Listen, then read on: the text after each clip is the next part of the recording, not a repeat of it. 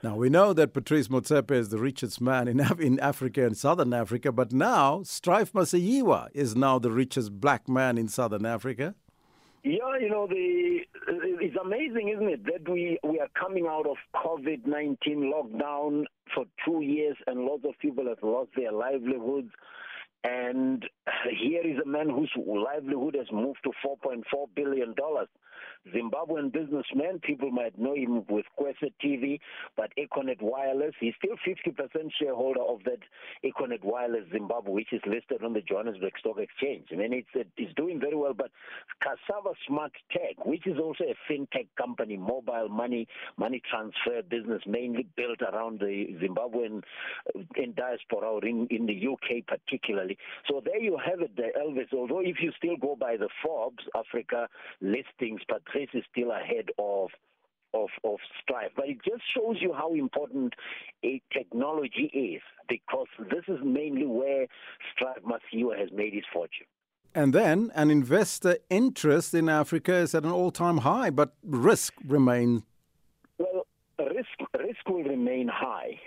Evidently, obviously, it's not without any doubt. The AVCA, the Venture Capital and Private Equity Association, having a conference in Accra, Ghana, and $7.4 billion being the amount of private deals that Africa was able to attract in 2021. That's double the amount it was able to garner in 2020. So that's the showing of interest on the African continent, that in spite of the risk, there's still not much. This is also driven by fintech, Elvis. That's an interesting point. And lastly, the Japanese government says it is exploring various areas of cooperation to support Ghana's post-COVID-19 economic recovery. Always somebody else seems to have a plan to do business on the African continent, even more than the Africans themselves. The Tokyo International Conference on African development, it's going to be in its 8th edition this year, I think, in August. It started around 1993, so it's not held annually, Elvis, but it's going to be held in Tunisia, I think, or Libya, somewhere in North Africa, though.